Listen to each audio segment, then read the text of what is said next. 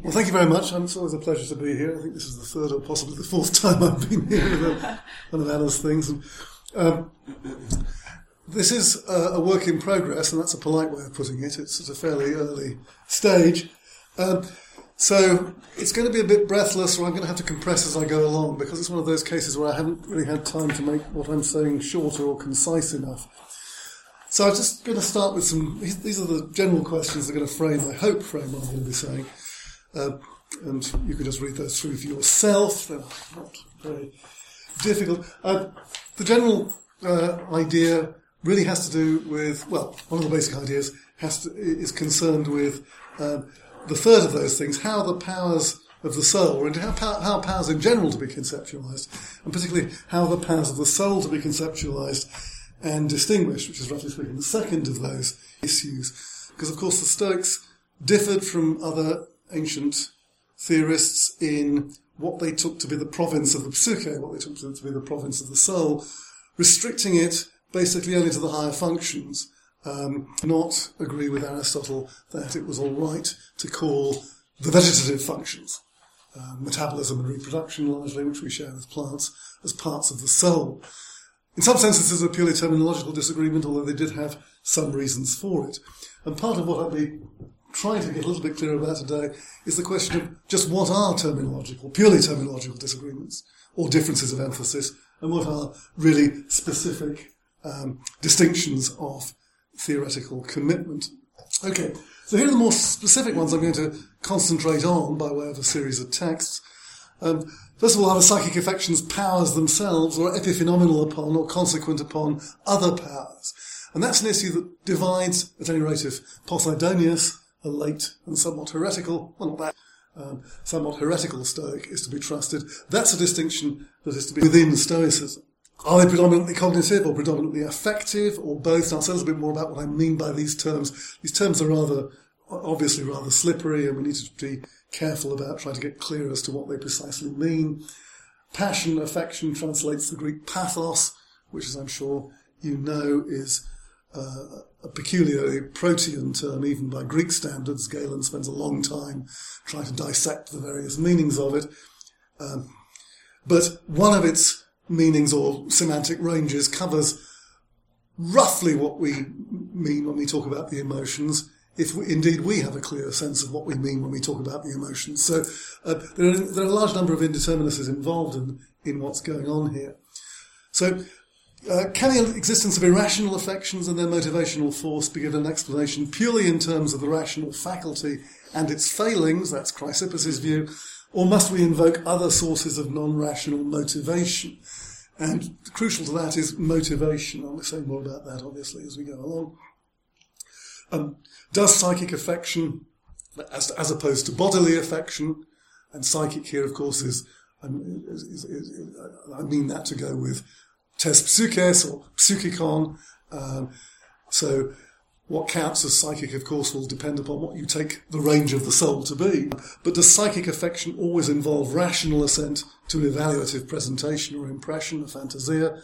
Or can it have independent sources and be the origin of non-rational impulses and motivations? And that's really going to be the crucial thing that divides in different ways the various people whose views I'm going to be trying to sketch and articulate and navigate between the relationships of today. And finally, this is all relevant, of course, among other things, to the proper understanding of psychic conflict, akrasia. How do we account for the apparent phenomenon of being pulled in more than one direction, which is a particular problem, of course, for the Stoics with their unitary conception of the rational soul, and in particular for someone like Chrysippus, who takes that very strongly and seriously.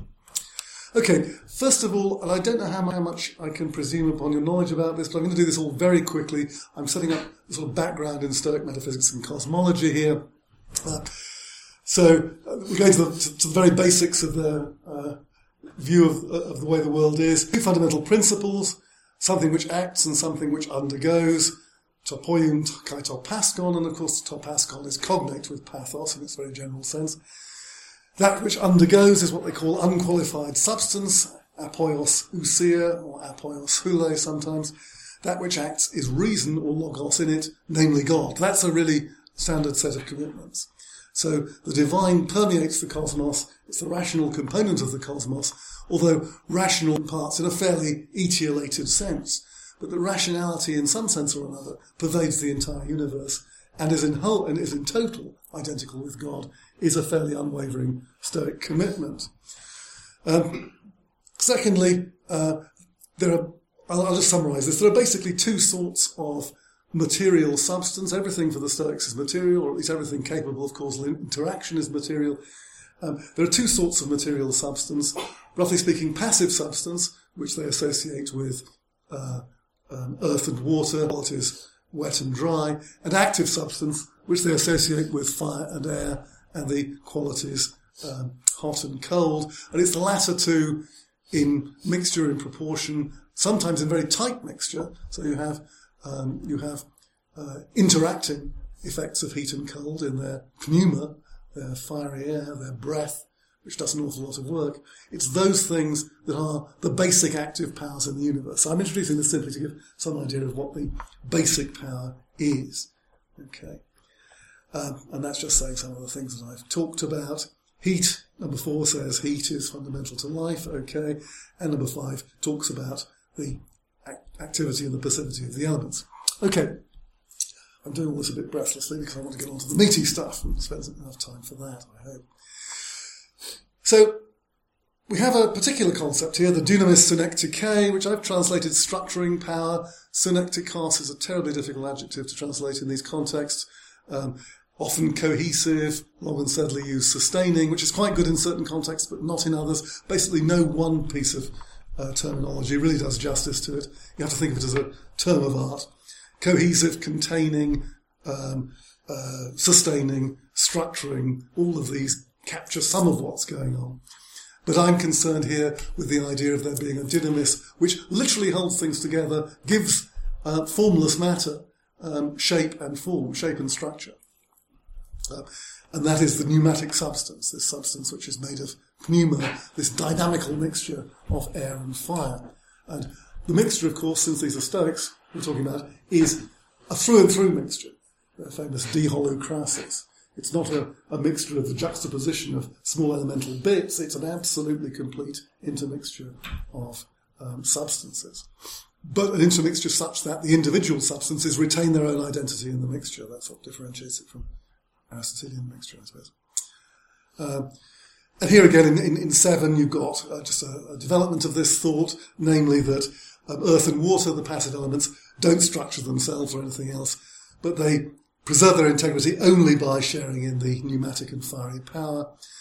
But air and fire, because of their tensility, eutonia, and that's a term that's going to crop up in a later context, also difficult to translate, can maintain themselves, and by blending through and through with the other two, provide them with tension, tonos, and stability and substantiality. And this notion of tension is also a fundamental Stoic notion. Finally, divine intelligence permeates the universe, but to different parts to a greater or lesser degree.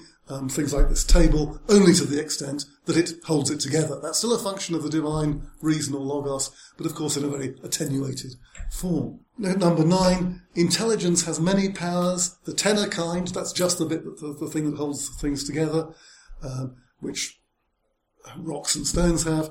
The natural, that corresponds to Aristotle's vegetative soul concept.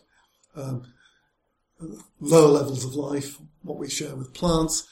The psychic, very bad translation of course, but associated with soul, which of course for the Stoics only, as I say, means the higher functions, perception, initiation of voluntary movement, assent, impulse, reason, calculation, and so on and so forth. And if you look at the last line of instances, soul is nature, physis, which has also inquired things, fantasia and horme, impression and impulse. But this is also shared by irrational animals. Now that's not invariably suggested by our sources. Some of our sources suggest that only rational animals have fantasia and pulse. I'm inclined to suppose that that amounts to a difference of emphasis and a difference between saying, as it were, having it in the full or properly developed sense, which is only which is proper to animals and having something of that sort, which even animals can have. But how you pass that out is controversial and in a sense doesn't much matter. This is just filling out some of the same sorts of things. We can talk about the reliability of some of these sources. It's clearly a matter of interest and importance. I'm not going to say very much about that, except in certain cases in regard to Galen's reliability. Not so much as a reporter, but as an interpreter. So here again, we've got the distinction between, roughly speaking, self-movers and those which are only moved by other things. But among the self-movers, some are moved out of themselves, others by themselves. The Stoics were very fond of these distinctions rendered in terms of prepositions. And they're nearly always terms of art, so you have to decode them. The former being the soulless things, i.e. the purely vegetative things, and the other ones with soul. They literally move by themselves. They're literally self-movers. They're something that is literally describable in terms of self-motion, which is not true in the case of the plants. They are moved by themselves when an impression occurs within them which calls forth an impulse. So here again, there seems to be a commitment to saying, so at least at some level, there's impression and impulse in any animal capable of voluntary self-movement. A rational animal, i.e. us, however, in addition to its impressionistic nature, has reason which passes judgment on impressions, rejecting some and accepting others, in order that the animal may be guided accordingly. And this, again, is very basic Stoic action theory, the details of which, of course, are controversial. But what distinguishes human volitional, fully rational action from the goal-directed action of other animals is that there's an intervening stage of assent to the content of a presentation. And it's only when assent to the content of a presentation or impression of a particular sort, one which encodes a certain evaluative description of things, occurs, that you get rational action. Okay. Finally, and this is, I don't really need to do much about this, the fundamental Stoic metaphysics, the four genera, sometimes misleadingly called the categories, whatever underlies, that can be thought of in more than one way, following Aristotle. There are two ways in which you can be the subject of predication, roughly speaking. The qualified, commonly qualified, roughly speaking, corresponds to general form, species form, if you like, being human, peculiarly qualified, being me or being you. But these are, as it were, properties that determine the identity of substances in Aristotle's sense. Then you have these two other categories, if you like. I don't like that terminology. Genera is better. Disposed, in a way, posekon, and relatively disposed, prostate posekon. And something is disposed in a certain sort of way if it has, unsurprisingly, a particular dispositional property in regard to something or other. It's an internal property, it's an internal power that gets actualized only under certain circumstances, but it's crucial that it's internal. It's something that genuinely belongs to the individual. Whereas relative disposition is a weaker concept, which is not a property that intrinsically belongs in some sense to the individual in question, such as being to the left of somebody or other, something like that. And I won't bother with the quote underneath that. So the Stoics, and everyone who considers the soul to be body, collect its powers as qualities in the substrate. This, of course, is Iamblichus's language, but it's not unreasonable, I think. They posit soul as the substance already underlying the powers. So soul is the substrate in question, and the powers are properties of the soul. The soul is body, it's physical, it's bodily. So to have a soul isn't just simply to have a set of attributes or a set of abilities, as on one interpretation the Aristotelian view has it. It is to have a certain kind of body, but it's also to have a certain kind of body disposed in a certain sort of way. And those are where the individual powers of the soul derive from, or perhaps rather should be characterised as. Passage 13 is important only to show that Galen, at any rate, and this is perfectly straightforward, rejects the existence of a multiplicity of general powers of the soul, or general loci of motivation. Chrysippus abolishes the appetitive and the competitive, or spirited if you prefer, powers. Now there's a distinction here though between him, Chrysippus that is, and Aristo of Chios. Aristo holds that virtue is radically a single thing. This is a question, of course, of the proper interpretation of the thesis of the unity of the virtues, called by many names because of relative disposition. It's one and the same thing, but it simply manifests itself differently in different circumstances. Chrysippus denies that. He says it's not a matter of relative disposition, the fourth of the genera, but in qualitative variation of the substances with which they belong, i.e. it has to do with differentiations in the third of the genera. So there are genuinely different powers, individuable within the overall structure, which are, as it were, sub-powers of the basic power, but which are only actualized in certain circumstances. It's a weaker conception of the unity of the virtues than the one that Aristo subscribes to, which is the strongest you can possibly get, although, of course, it's not as weak as the idea that the virtues are interentailing or something of that sort. It's still a fairly strong conception, and that's going to matter too. Okay, distinguishing the powers. Some say they're distinguished by a difference in the underlying bodies, again, by dispositions of the underlying bodies. In this case, the underlying body being the substance of the commanding faculty or the rational soul. There's also this view that a sequence of different breaths, pneumata, extends from the commanding faculty, some to the eyes, others to the ears, and others to the sense organs. This is their equivalent, I suppose, of the sensory nervous system. Other powers are differentiated by a peculiarity of quality in regard to the same substrate, in the same way as an apple has in the same body both sweetness and fragrance. So too the commanding faculty combines in the same body these distinct faculties: impression, assent, impulse, and reason. So there are two different ways in which things can be differentiated: by the way in which they ramify, and by internal distinctions internal to the rational soul itself. Although, again, the relation between the instrumental sequences of pneuma, the pneumata that stretch out to the external sense organs, which are the conduits by which impressions are carried to the commanding faculty, and the commanding faculty itself, those two are matters of dispute or disagreement. And here's an example of what I mean, and this will become, I'll try and reintroduce this in a relevant way later on, the disagreement between Cleanthes and Chrysippus as to what walking is, how properly to characterise walking. Cleanthes said it was pneuma extending from the commanding faculty to the feet. Chrysippus, that it was the commanding faculty itself. Now, both of these you might think are rather peculiar. Surely walking is a matter of actually getting somewhere. But the point is just this, that Cleanthes at least is saying that crucially involved in the definition, if you like, of walking, the causal definition of walking, is this fact of the ramification of the pneuma to the feet, which is doing all the work.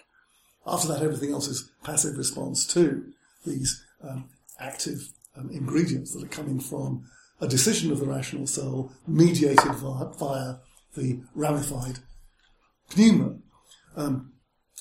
Chrysippus is far more radical. He says it's just the volitional decision that counts. Everything else is purely instrumental. He's not saying at all that there isn't this pneuma ramifying to the feet. He's just saying we shouldn't bring that into the account of what walking, considered purely and simply as a volitional action, consists in. All that matters is an act, perhaps a complex act, perhaps more than one act, but really one fundamental act of the commanding faculty itself. And finally, there's this distinction that's worth just bearing in mind between purely bodily affections, somatic affections as they would say. They occur, and locational questions, they actually occur in the affected regions. So if I kick you in the shins and your shin bruises, that's a bodily affection and it's taking place in your shin. But the reaction that you have to it, of various forms, that's taking place in the commanding faculty itself. Okay. So let's concentrate on impression and impulse. These are central features of the Stoic action theory. The commanding faculty produces impressions, assents, perceptions, and impulses. That produces is maybe a little bit misleading. They're not, of course, suggesting that these impressions are purely the work of the commanding faculty and nothing else. In a very straightforward sense, they're received from the outside. On standard Stoic theory, we are impressed by the properties of the external bodies that we perceive, and if everything's in working order, that impression maintains and correctly reports the actual characteristics of the object itself, but the causal dependency runs from the object to our impression of it. So what it is to produce here is, the production, as I say, is a slightly misleading way of putting it, but that the commanding faculty has more than a merely passive role in relation to impressions is not something that I think any Stoic is going to deny, including, as it turns out, Posidonius. And here we have the famous image of the 7 parts stretching out like the tentacles of a slightly deficient octopus to different parts of the body. That's just the pneumonia that we're talking about earlier on. Now, here's one of those passages which seems to suggest... no, it actually doesn't, sorry. This reiterates the claim that impression and impulse are common to all animals in some sense. And here we get the standard causal direction. The impression is formed by the approach of an external object which strikes the mind through sensation. Pretty clear which way the causation's going there. Impulse is formed by the tonic power of the mind. That's the tensile power of the mind. That's a technical term which I'm not going to spend any time elucidating now, but I can talk a bit more about it if you want to later. By stretching this out through sensation, the mind grasps its object and goes towards it. It's a two-way process. It's conceptualized that there's an input process resulting in some sort of impression, as a result of which, as a result of a rational process, at least in rational animals, or some equivalent in non-rational animals, there's a movement in the other direction, going outwards to seize something. And this last passage is an example of what I mean by saying that there's room for having a broader and a narrower conception of impulse. The broad one being common to all animals, the narrow one being specific to rational animals. And of course, one question precisely is going to be, is it the case that even in the case of rational animals, they too are subject to, under certain circumstances, non-rational impressions and corresponding impulses. And that is going to be what I take to be a serious point of discussion. Okay, so we're finally on the affections, the pathy themselves. I originally translated passion. I quite like passion in a certain sense because it seems to straddle at least some of the different meanings of the Greek in English. But I chose the more neutral affection just because I don't want to insinuate any particular interpretation just by the process of translation. So here's a basic account of what we mean by impulse. It's a movement of reason towards something or away from something. Affection now is excessive impulse, pleonadzuse hormo. That's going to become an important piece of terminology. Or one which oversteps the measures of reason, or an impulse which is carried away and disobedient to reason. And again, it's not clear how far these things are supposed to be genuine alternatives or merely different ways of saying the same thing. I think there was actual internal disagreement among the Stoics about that too. 21 introduces the notion that an affection is irrational, alogos. I've translated alogos as irrational. Again, it straddles irrational and non-rational. Galen makes a big play of this. Hello, Richard. How nice to see you. Excuse me, sorry. Got the time wrong.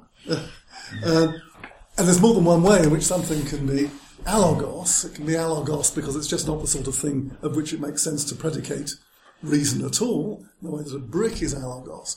Or it can be alogos in the sense that it's in the sense that it exhibits a deformity or an inadequacy of reason. It's irrational in that sense. And as I say, Galen makes a lot of play of distinguishing between those things to try and show that Chrysippus contradicts himself. I don't think he successfully does that, but it is important to bear in mind that there are different possible senses of alogos, irrationality in play. And I'm just going to use irrational here to cover that. When they call them, this is to say, pathy, affections, fresh opinions, and the fresh is going to be important, prosphatos, Opinion is used instead of weak position, these are all technicalities, and fresh instead of or in place of the stimulus of irrational contraction or swelling. Irrational being equivalent to disobedient to reason, and that is Chrysippus' gloss, as we can tell from that fragment there. And contractions and swellings, these irrational contractions and swellings, and precisely how they're to be conceptualised is going to be important too. For every affection is overpowering, since people frequently see that it's not appropriate to do this, but are carried away by the intensity as though by a disobedient horse. Of course, this is going back to Plato's Phaedrus, famous metaphor of the charioteer and the good and the bad horse, constantly being re-invoked in these contexts. We'll see it again. And are induced to do it. Now, that's an important claim, that latter claim. People frequently see that it's not appropriate to do this, but are carried away by the intensity. Here, really for the first time, we're obviously within the ambit of akrasia, intemperate action. Cases where you do something even though part of you really doesn't want to do it. And this is a particular problem for Chrysippus, particularly given a particular feature of what he takes a pathos in the appropriate sense to be, namely that it involves not merely assent and rational assent, but endorsement, if you like, on the part of the assenter to the effective content of it. And that doesn't seem to be something that can very well fit or be squared with the idea that what we're doing here, among other things, is dealing with akrasia. Okay, this too is general Stoicism, although the precise details are controversial. There are four basic pathy. They actually come in two different subclasses: appetite, pleasure, fear, and distress. And in a sense, appetite and fear are fundamental, and they're accompanied by pleasure and distress in the ways in which those subsequent unpackings in the second and the third point are supposed to make clear. There are disagreements about this, and in some cases you can't tell whether the text is right. It's tempting to amend the text because it looks as though somebody's saying something that's really inconsistent with somebody else and sometimes with themselves. So we've got problems with precisely how these things are supposed to work, but I'm just going to leave that aside for the time being. So you've got, after speaking, two components. You've got the conative component, which are associated with appetite and fear, the things that actually make you try and do something, pursuit and avoidance, and you've got the associated affective qualities, if you like, which are being tokened here by terms pleasure and distress. So we've already got a suitably complex picture emerging as to what these psychic affections are really supposed to be. And I call this physical or possibly psychophysical correlates for reasons that should become apparent. It's not quite clear how to draw the boundaries between the psychical, in the Stoic sense, and the physical, what counts as physical and what doesn't, what's a purely bodily affection, such as the damage to my shin when you kick it, and what counts as a psychophysical. So distress is an irrational contraction. What of? Well, that's not entirely clear. The soul, in some sense, but it's not clear exactly what's going on there. Or a fresh opinion that something bad is present, at which people think it right to be contracted. That's the element of endorsement, the affective component, if you like, that I mentioned earlier on. And then we get that worked out in the case of actions. And if you notice that about pleasure, of course, being the counterpart to distress, also has this internal component of thinking that it's right to be swollen or affected in this way. You feel elated by the prospect of something or other, and you think it's a good thing that you're elated. And both of those components seem to be necessary, at least on this account, of what a pathos, in its full specificity, is supposed to mean. Okay. Now, as I've got a lot of text to get through, I'm going to just be summarising quite a lot of it, because I do want to try and pull some of this together into something like a general account, or at least a general sketch of a general account at the end. So now we're turning to Galen again. Galen is notoriously, as I say, if not an unreliable reporter, at least sometimes an unreliable interpreter. You can't always take what he says at face value. I sometimes think the extent to which he's unreliable has been overplayed, but that he is unreliable in some cases is I think, uncontestable. And his unreliability particularly manifests itself when he claims that what people are doing is self-contradictory. That's one of his favourite, as it were, topoi of argument, so-and-so simply contradicting themselves, or sometimes contradicting the evident facts, the Enagos phenomena, but either way, this is a very bad thing to do, as they shouldn't be doing it. And he tries to convict Chrysippus of self-contradiction, of saying things inconsistent with his own doctrines at enormous length in the fourth book of On the Doctrines of Hippocrates and Plato, and indeed elsewhere. So he doesn't only reject the view that there's no desiderative or spirited power of the soul, no power there, not part, because even somebody like Posidonius, who in some sense, although I'm not quite clear exactly what sense, is inclined to suppose that there are distinct powers, at least powers that are distinct in terms of their causal efficacy associated with desire and the spirit. They're not separately located. They're not different parts in that sense. They're still all located in the Stoic unitary cardiac soul. But anyway, Chrysippus denies even that. But he even explains in detail their affections and assigns them to a single place in the body. Well, as I say, that's common to others. That's common to Stoics, even relatively unorthodox ones like Posidonius. But, and this is supposed to be a contradiction, of course, he's found to hold this view no longer, at times writing as if he were on both sides, at times as if he thought the soul had neither a spirited nor a desiderative power. So he just doesn't see, there's no consistency there. And this, I think, is exaggerated. For in his explanation of the definition of the affections, he implies that some irrational power in the soul is the cause of the affections. Now, the question is what is meant by imply there. And for this to be remotely plausible, I think, it has to be read very weakly. It has to mean he's committed to it without even realising that he's committed to it. Not that anything that he actually says logically implies any such thing. Now, let's concentrate on this definition of distress, the affective concomitant of fear on the standard Stoic model. A fresh opinion, prosphatos doxa, something bad is present. So here he mentions only the rational part of the soul, omitting the appetitive and spirited. Well, of course, so far so good. But, so the claim goes, in some of his next definitions, he writes things more consistent with Epicurus and Zeno than with his own doctrines. Galen is very concerned to differentiate Zeno's view of the emotions from Chrysippus's, following, as he says, Posidonius, although again it's not clear how fair that is to Posidonius' own report. I'm inclined to think that probably is all right.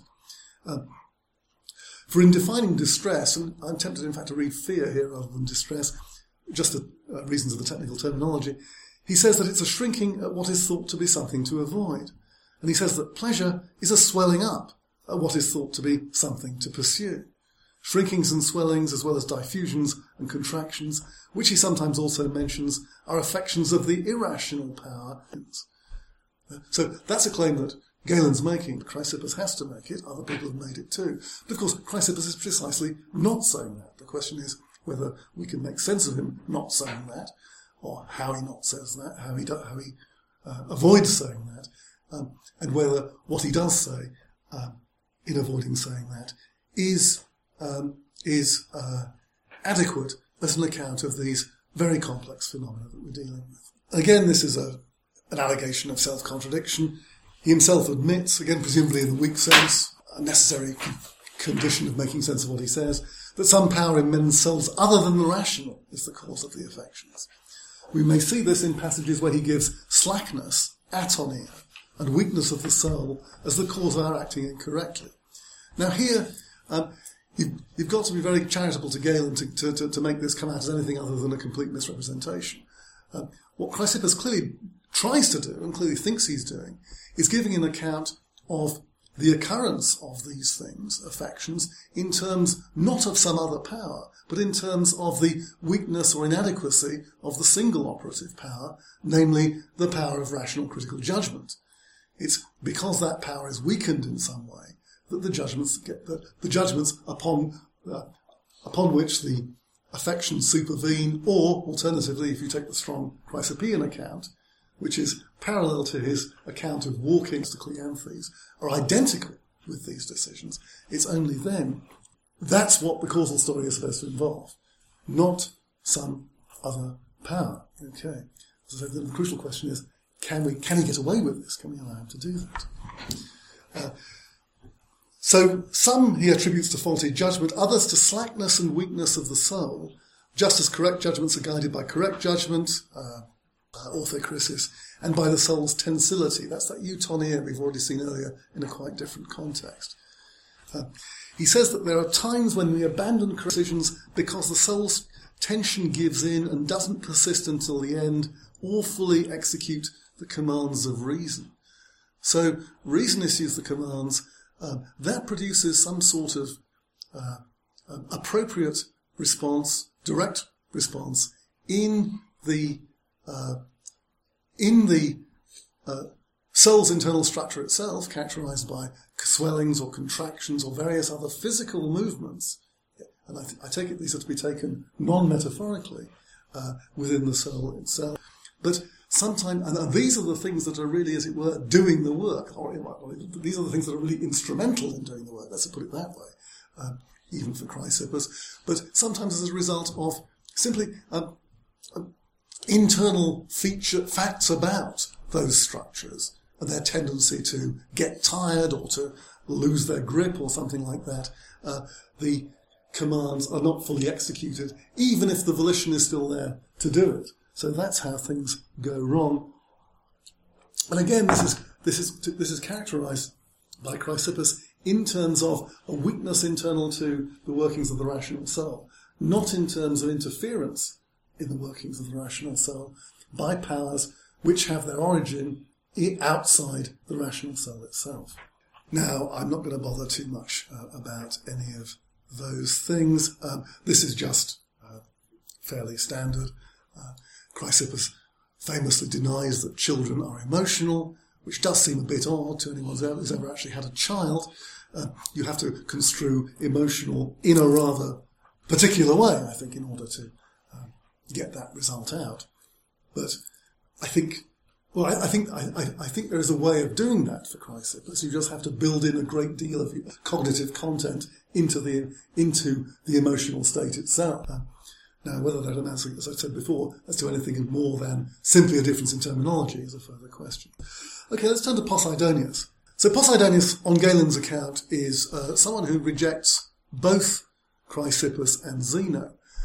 I'm inclined to agree with John Cooper on this. John Cooper produced a classic article on Poseidonius on the emotions almost 20 years ago now, in which he was pretty harsh on Galen, perhaps a little bit too harsh on Galen.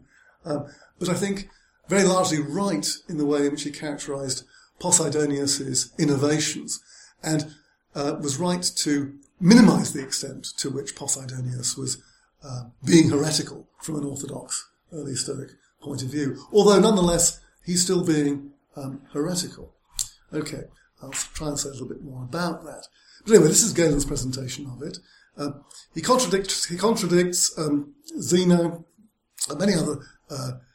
This is Chrysippus contradicts Zeno himself. Of course, he's self-contradictory, and many other Stoics who hold that it is not the soul's judgments which are affections, but rather the irrational contractions, cowerings, pangs, swellings, and diffusions, all sort of semi-technical terms, many of which deriving from the medical tradition, which follow them. So there is a dispute here.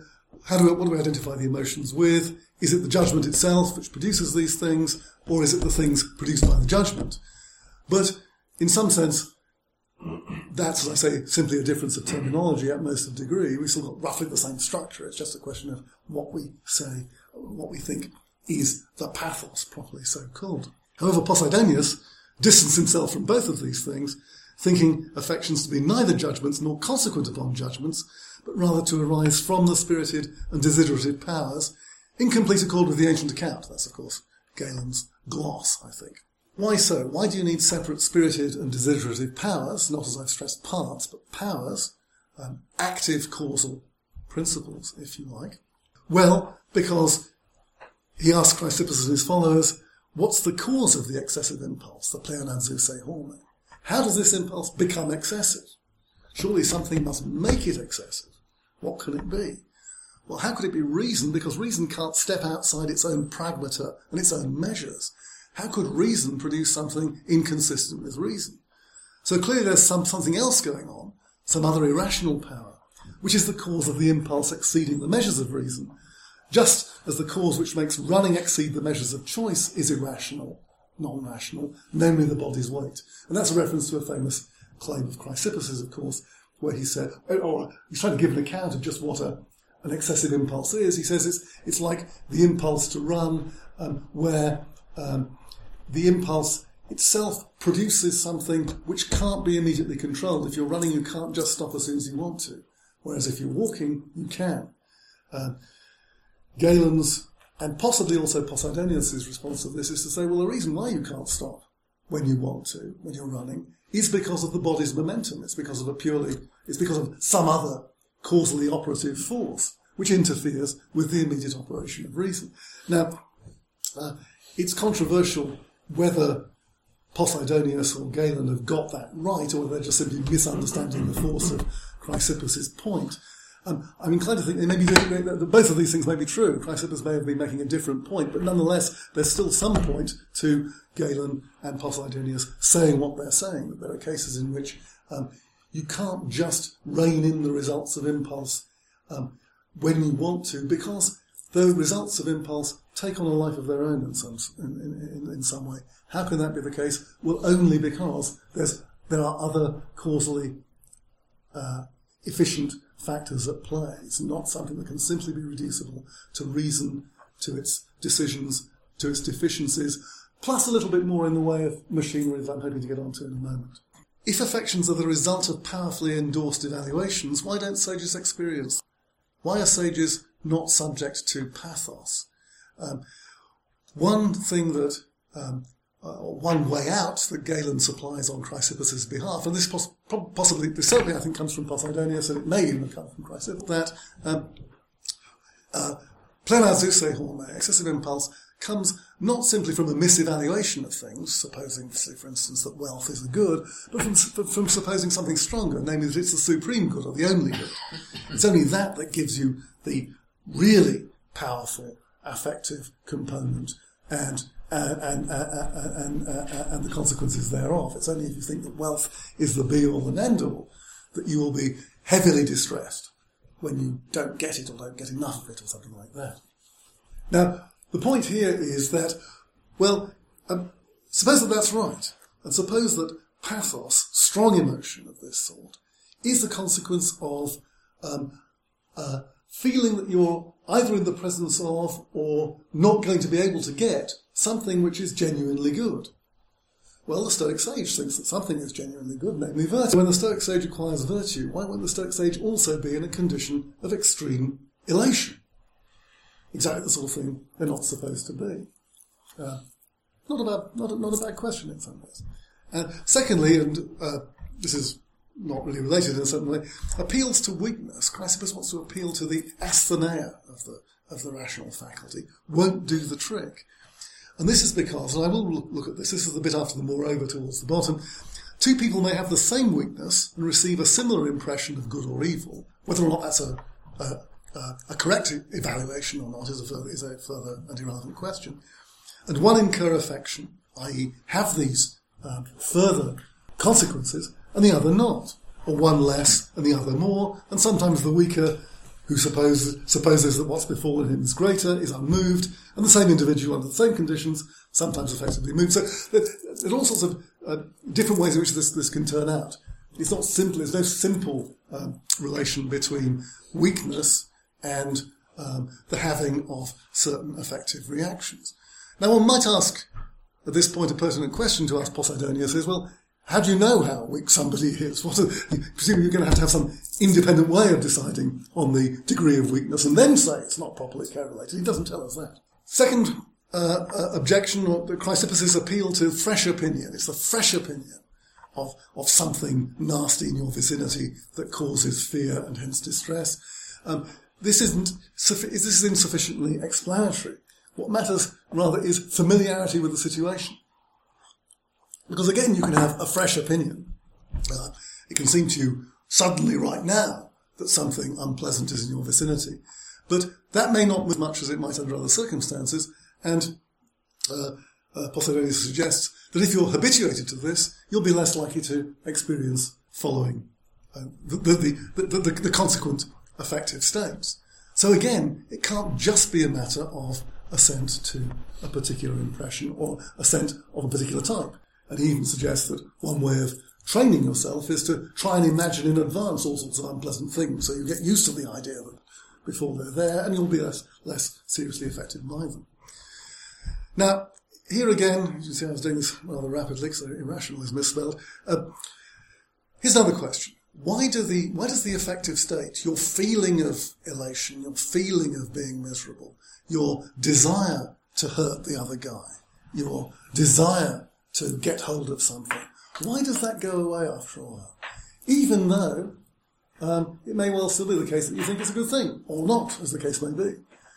And the idea that the affective correlates of decisions of a certain sort can be independent of your or judgments of a certain sort, can be independent of your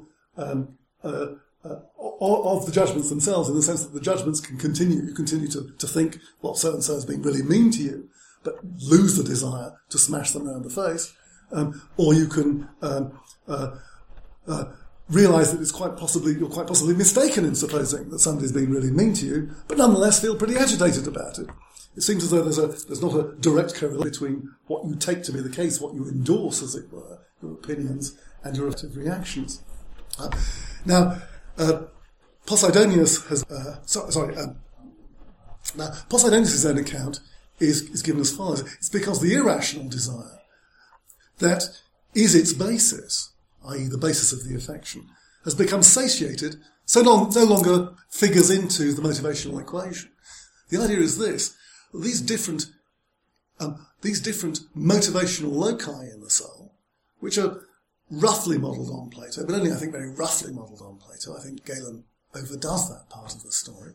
These are, as it were, have their own goals and desires and so on. And they can be satiated, right? You could have had your fill of your feeling that you want to hit someone around the face, right? It's done its work. You've satiated that desire. You still think that you were done down, but it's that hasn't changed. You haven't changed your rational judgment. But what's happened is the other part of you has had its fill of whatever it is it wants to do, and so on. And of course, that's not a move open to Chrysippus. All he can say is that the instrumental part of the soul, the part that's responsible, as it were, for moving from the judgments of the rational part to the execution of things, loses its tonos, loses its kind of fitness. It gets flabby. It can no longer do it. It's again a deficiency account. Well, no better, says Posidonius, think of this not in terms of the deficiency of one part, but think in terms of the satiety of another part. Maintain the differential loci of motivation. So these are genuine and important and fundamental distinctions in the way in which these things are characterised. Again, misspelled in the train. Now, this is, I think, what's peculiar to Posidonius' account, and really here I'm following John Cooper. The reason for the psychic deviation is not the co-presence of two rational judgments, which is, roughly speaking, the rapid alternation between two rational judgments, or judgments of the rational soul, although, of course, one can be irrational in the sense that it doesn't meet rational norms, which is, roughly speaking, the Chrysippus model, but the temporary triumph of one conditioned by the affective pull, the holke pathetike, as he calls it. Now, that's the way in which I think Posidonius actually wants to conceptualise these things. There is something going on. There's this definite, independent force, which he calls the affective pull. It's something whose causal power derives from something that's not part of the rational part of the soul. What it does is create certain conditions in the rational part of the soul which affect the way in which the rational part of the soul makes critical judgments and hence makes and endorses choices. So that part of the model is not something that's being rejected by Posidonius. There's still a choice going on. It's still a choice of the rational soul. But what matters is there's a crucially important further component injected by this pathetike holke, as he talks, as he puts it. I've concealed this, but in passage 34 there is actually I've left out a textual supplement that was put in Delacy's edition after theoretical part, which has the effect of distinguishing between a theoretical part and a non-theoretical part. I'm more or less, although not entirely convinced by John Cooper's argument that we don't need to do that. I have doubts about that, mostly having to do with the last sentence of this, but I don't have time to discuss that at the moment. I say more or less convinced. I'm certainly not convinced by the supplement of the emendation, on either grammatical grounds or on grounds of sense. Finally, to say that these different powers, appetitive, calculative, and so on, have different appropriate proprietary ends, different ends oikeos to them, is not to say that they're, as it were, appropriate in all senses. It just means that these are the things that are the sorts of things that that thing is supposed to do. Given the overall account of how the animal is supposed to function, it may be the case that it's not appropriate for these other parts to pursue their ends. But they are still natural, and they can't simply be wished out of existence. That's roughly how Posidonius puts it. And there's an interesting claim towards the end of the second passage there. Actually from just after the dots.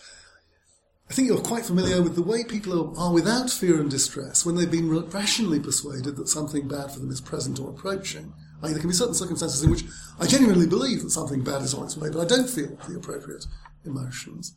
But they have those affections when they get an impression of those things themselves. In other words, when they actually have a mental picture of them. It's only when you get something like that, you have a mental image that represents the danger in a dangerous form. That's when you start to get the affective responses. So you can sort of assent in a kind of disengaged way to the fact, yes, something wicked this way comes, but unless you have a mental picture of Macbeth, it's not going to do anything to you. And he gives some examples of that. Now, whether those are entirely convincing or not is a further question. Okay, I'm going to wrap up very quickly.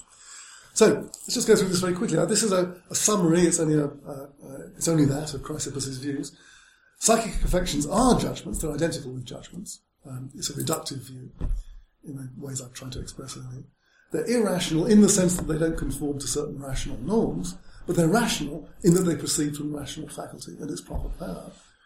They're proper causes of the subsequent affective states, but those are such as to be properly are such as to properly be identified with them. Right? Again, this is part of the reduction. They do bring them about, but that's really what they are in a reductive sense. The causes of the weakness itself to the rational faculty, which causes mistaken evaluative judgments, are obscure. That's something that Galen plays on and Posidonius plays on in those passages I didn't read. Affective states can dissipate even though their productive beliefs remain as a result of the loss of this property. Tonos, strength, and akrasia is in fact the rapid oscillation between two opposing rational endorsements. So that's Chrysippus' view. This is Posidonius' critique. Chrysippus can't, without positing non-rational powers, account for A, the origin of the excessive impulse, and he can't account for B, the fact that affective conditions persist even when the associated judgments have been altered, and abate even when they remain. And there may be an asymmetry here. If we allow Chrysippus' account of progressive atonia in the whatever it is that's doing the swelling or the contracting, then we could account for why it was that the affective states abated even when the judgments remained. But it would be hard to see how you could do it the other way around. It'd be hard to see how you could have them persisting even when the associated judgments have been altered, unless you do it in terms of some sort of internal inertia or something like that. And C, he can't account for the fact that people weaker in making are sometimes less moved than the stronger in the same circumstances. Perhaps something in the see that's a passage I did quote. And to account for all of these things and several other things as well, facts of akrasia and so on, we must posit affective movements, patheticokinesis, and the affective pull, both having their origin in non-rational sources. Okay. And I'm almost done. 1 minute more. So, can Chrysippus get out of this? And if so, how? Could he insist that all emotions properly so-called do arise, and indeed in a sense are, judgments, and all involve assent to evaluative impressions? But many judgments are mistaken due to a mistaken account of value, which conditions the evaluative component of the impression. So, I mistakenly suppose that wealth is worth pursuing. That, in itself, colours the way in which the apparent proximity of wealth which I can get hold of appears to me in the appropriate sort of way, in such a way as to demand assent. But that's a distortion. But it's all a distortion going on in the evaluative part of me.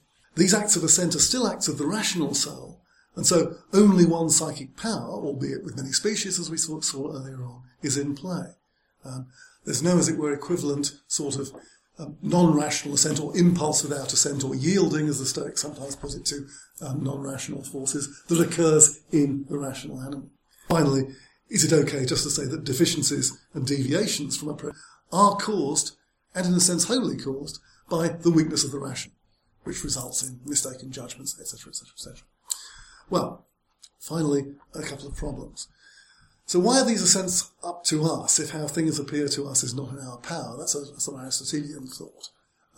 But I think it's something which the Stoics in general can deal with, because we are the ones who are making the decisions, because while each decision is determined, nonetheless a different outcome is possible, in some sense of possible, although, of course, not possible in precisely the same circumstances, and perhaps not possible for us in these circumstances, conditioned as we are now, but still possible in some important, non-attenuated sense. So the things in parentheses are supposed to be possible responses to this. How can this account for acrosia as opposed to achalasia? This is something that there's a relevant passage on that. And how can we account for the fact that it's easy enough to show how the acholastic, the person who endorses the wrong ends and feels in regard to those ends the consequent emotions, we can account for that all right on pretty much any model. But what about acrosia, where it's not the case, seemingly, that the individual endorses the having of the emotive content? Remember those earlier claims that not only do you feel elated, you feel it's okay to be elated. But that's just what the acrotic doesn't feel. They don't feel it's okay to feel this way. How can we give a proper account of that? Very simply, how can judgment itself be the sole cause of the affective states if it's neither sufficient nor necessary for them, or at least neither sufficient nor necessary for their continuation? And that suggests a possible way out as well. And are we not still, as long as we're not sages, subject to desires and appetites which have their own pre-rational motivational force? And that's exactly why Posidonius introduces his so-called affective pull. And I'd better stop there. I was going to have 3 more to look at, which just simply develop these things. So in a sense, what I've managed to do, and that's what I really set out to do, so that's all right, is try and set out a certain set of relations and possible relations between these different views, and in order to be able to better determine what each of them have going for them. Notion being, at least the Posidonius, that, and indeed Galen, that Chrysippus can't give a fully satisfying causal account of the origins, persistence, and indeed the structure of these very complex states, solely in terms of his purely cognitive account of the emotions.